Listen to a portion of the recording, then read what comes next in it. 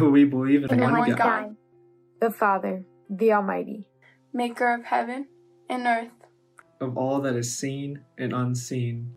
We believe In in one one Lord, Lord, Jesus Christ, The only Son of God, eternally begotten of the Father, God from God, light from light, true God from true God. begotten, not made. of one being with the Father. Through Through him him all all things things were were made. made. For us and our salvation, He came down from heaven. He was incarnated of the Holy Spirit and the Virgin Mary. and became truly human. For our sake, he was crucified under Pontius Pilate.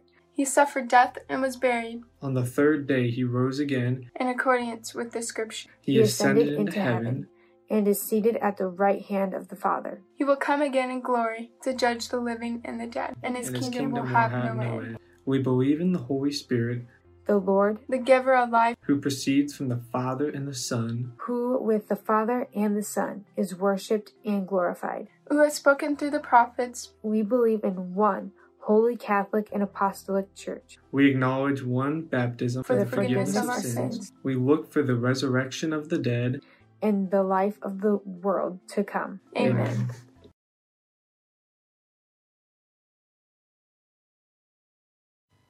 Good morning. Let me begin by addressing our current situation briefly. We are clearly in the long, hard portion of COVID-19. With the arrival of spring weather and some good news around us in regards to the virus, we are beginning to see glimpses of what our new life might be. And it's also true that the health danger is far from past.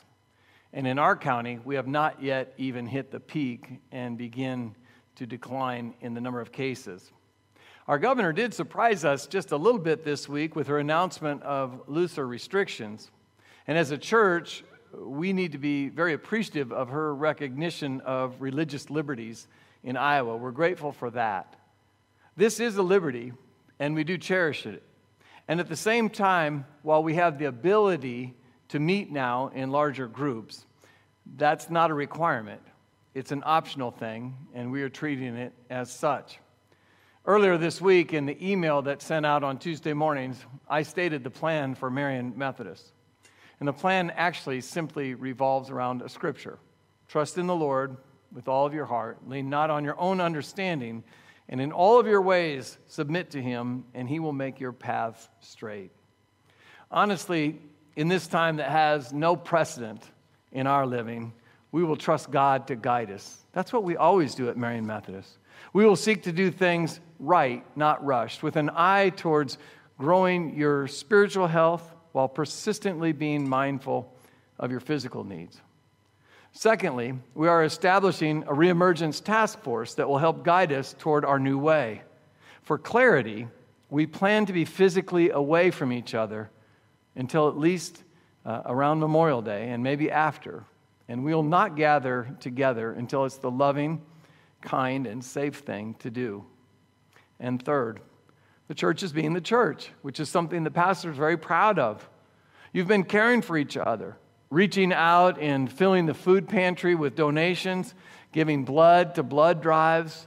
You've reached out in other ways in concern for the world, and you have generously contributed to the offerings to continue to bless the ministry of this church. So praise the Lord, and thank you very much.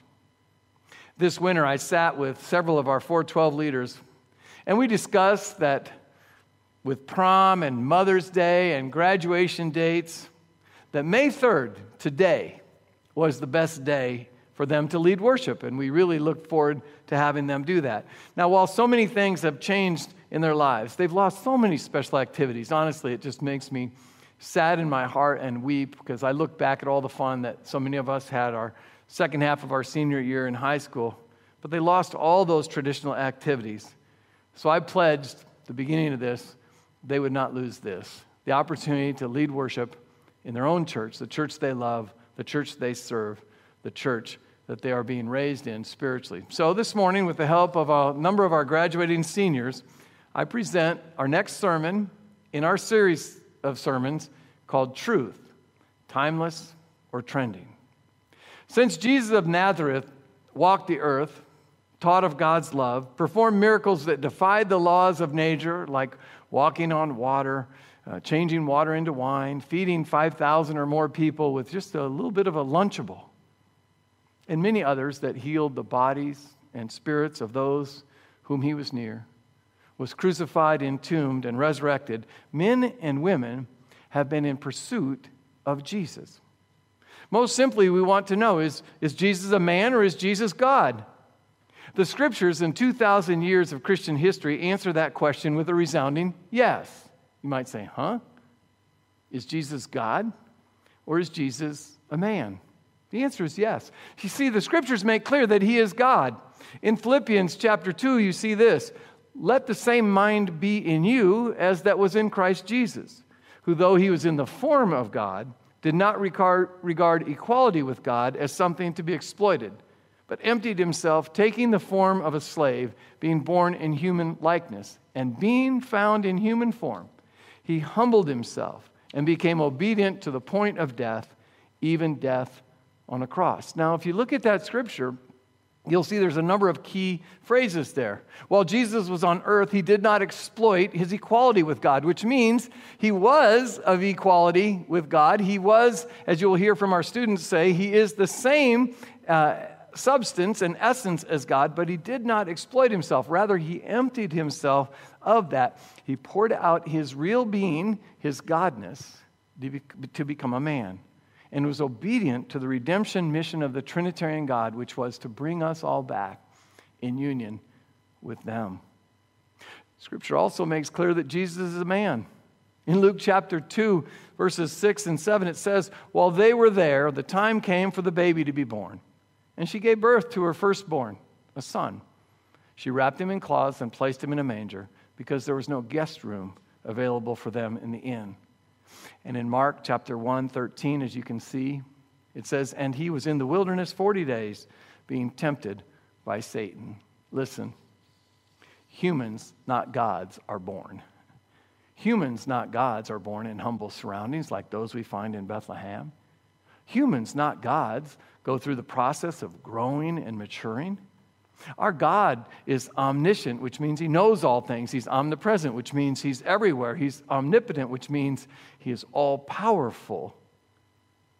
He didn't have to go through adolescence and young adulthood, off to college or university or anything like that. Humans are tempted and frustrated by our temptations. We all have been that. But temptation is not even on God's radar. He doesn't even think about that. And Satan doesn't even care about that. So let's take a look at what the book says, the scriptures. The Gospel of John looks deeply into the divinity of Christ. I'm going to ask Reese, one of our seniors, to read our first passage.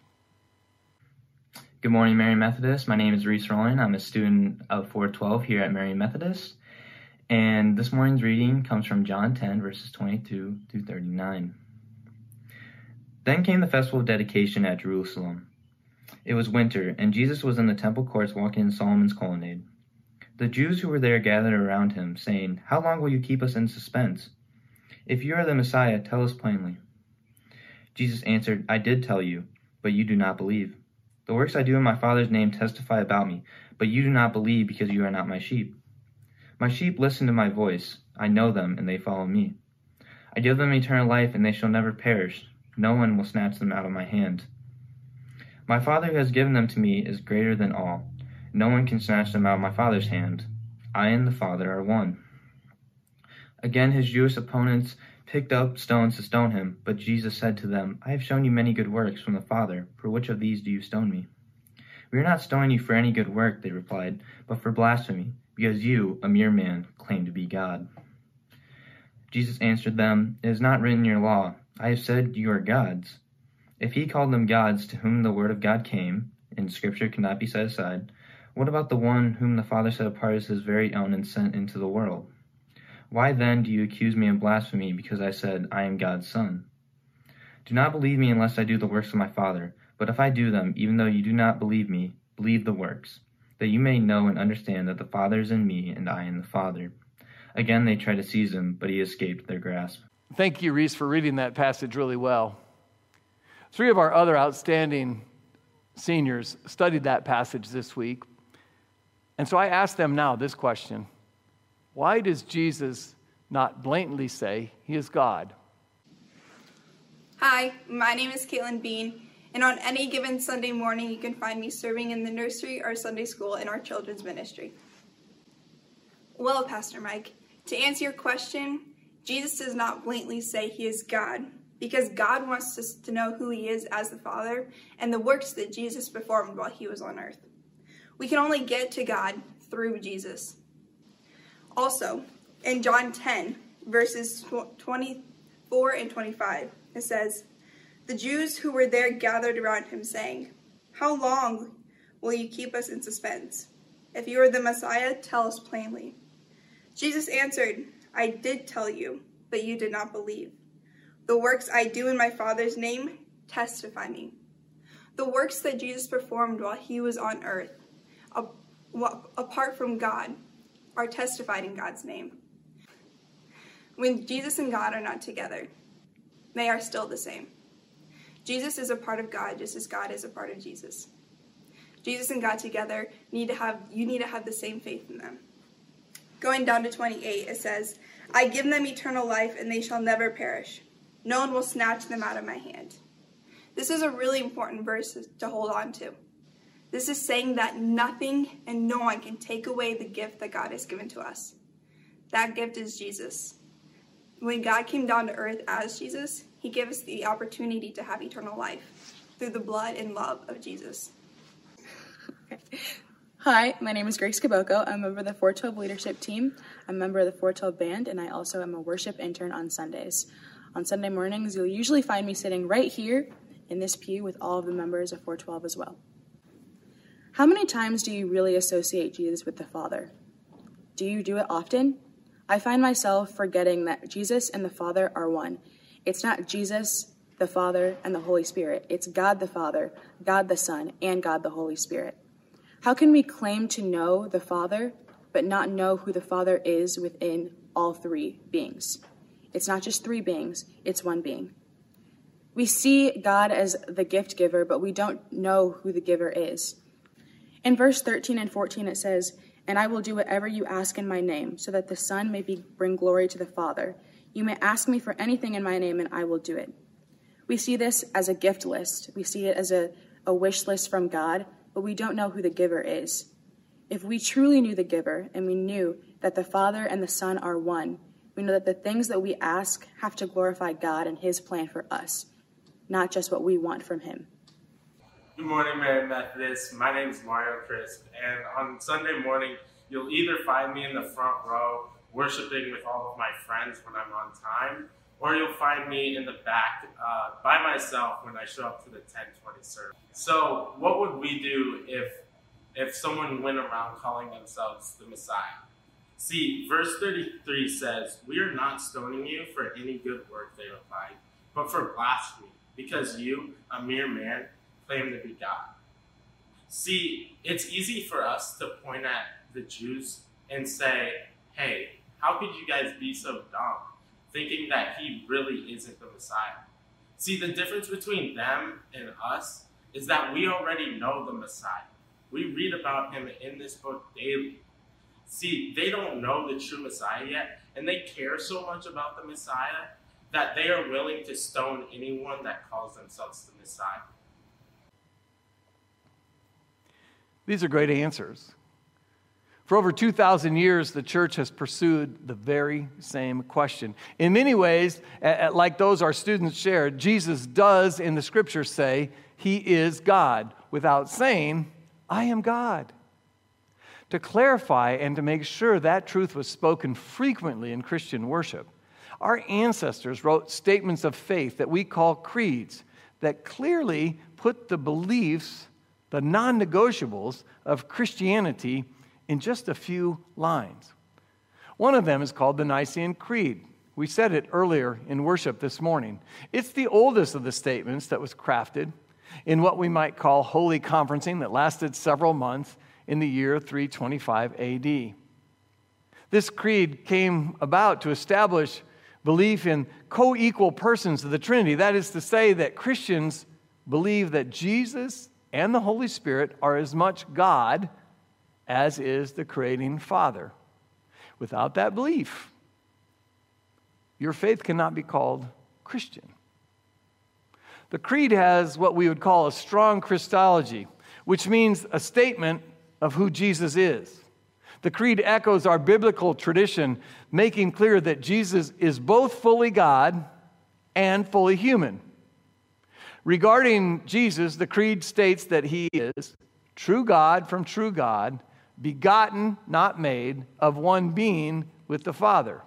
So, Father, Son, and Holy Spirit are of the same essence. They are not of similar essences. They have exactly the same composition. Regarding Jesus, the creed also states he became incarnate, which means in flesh and blood, incarnate from the Virgin Mary, and was made man. Because the Father and the Son are of one substance, we can be assured that if we know Jesus, we know God. I've asked Michael Beertzer to read a second passage from John that expresses this clearly. Take a listen to Michael. Hello, I am reading John chapter 14, 6-14. Jesus answered, I am the way and the truth and the life. No one comes to the Father except through me.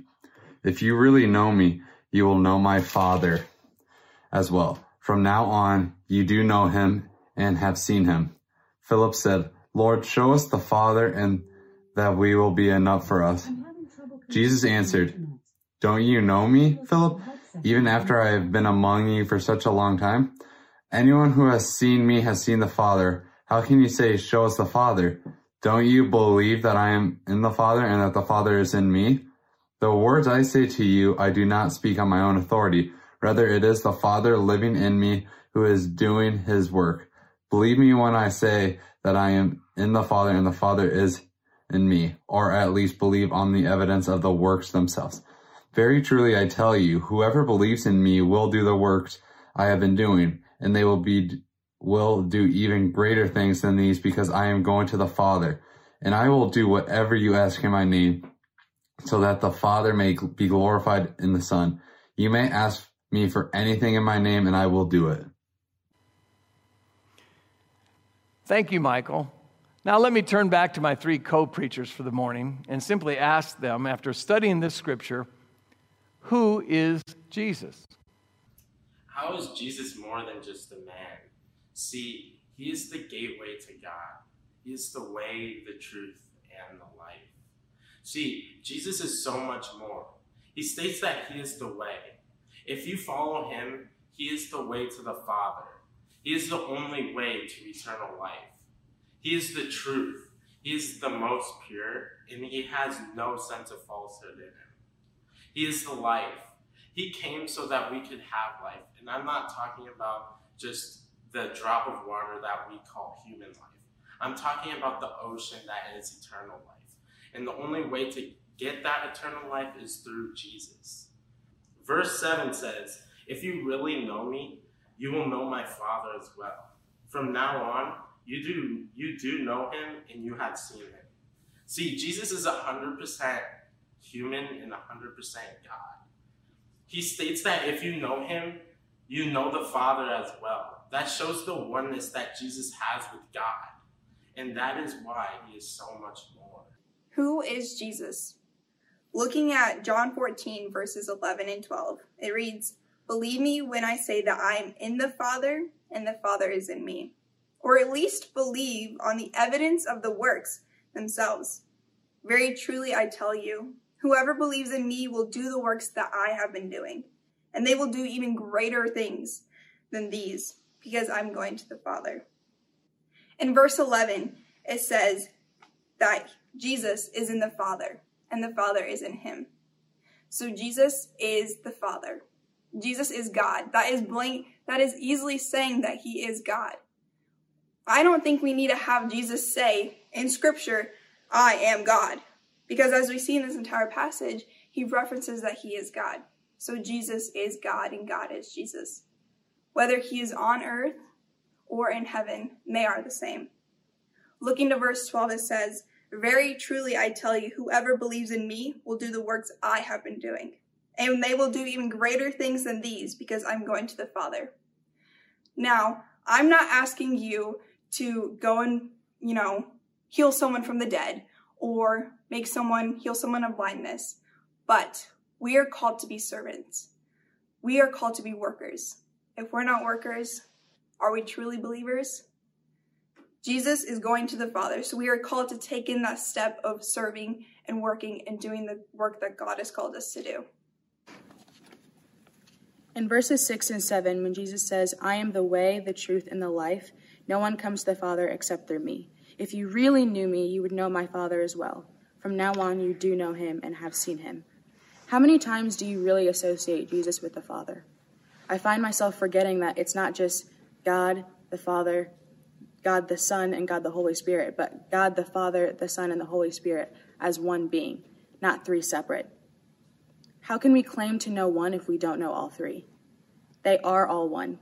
Just like he says in 13 and 14, and I will do whatever you ask in my name, so that the Son may bring glory to the Father. You may ask me for anything in my name, and I will do it.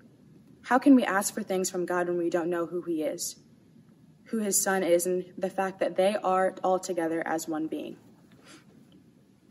We forget that the giver of life, the giver of truth, and the giver of the way is not just Jesus, it's God as well, because they are one being. If we claim to know Jesus and we claim to know God, but we don't know that Jesus and God are one being, not two separate, what are we doing? Who are we trusting in? Who are we believing? Jesus isn't just similar to God. He doesn't have similar attributes. They don't have similar qualities. They are the same. They are one in the same. Trust in one is trust in all. Trusting in God is trusting in Jesus' plan.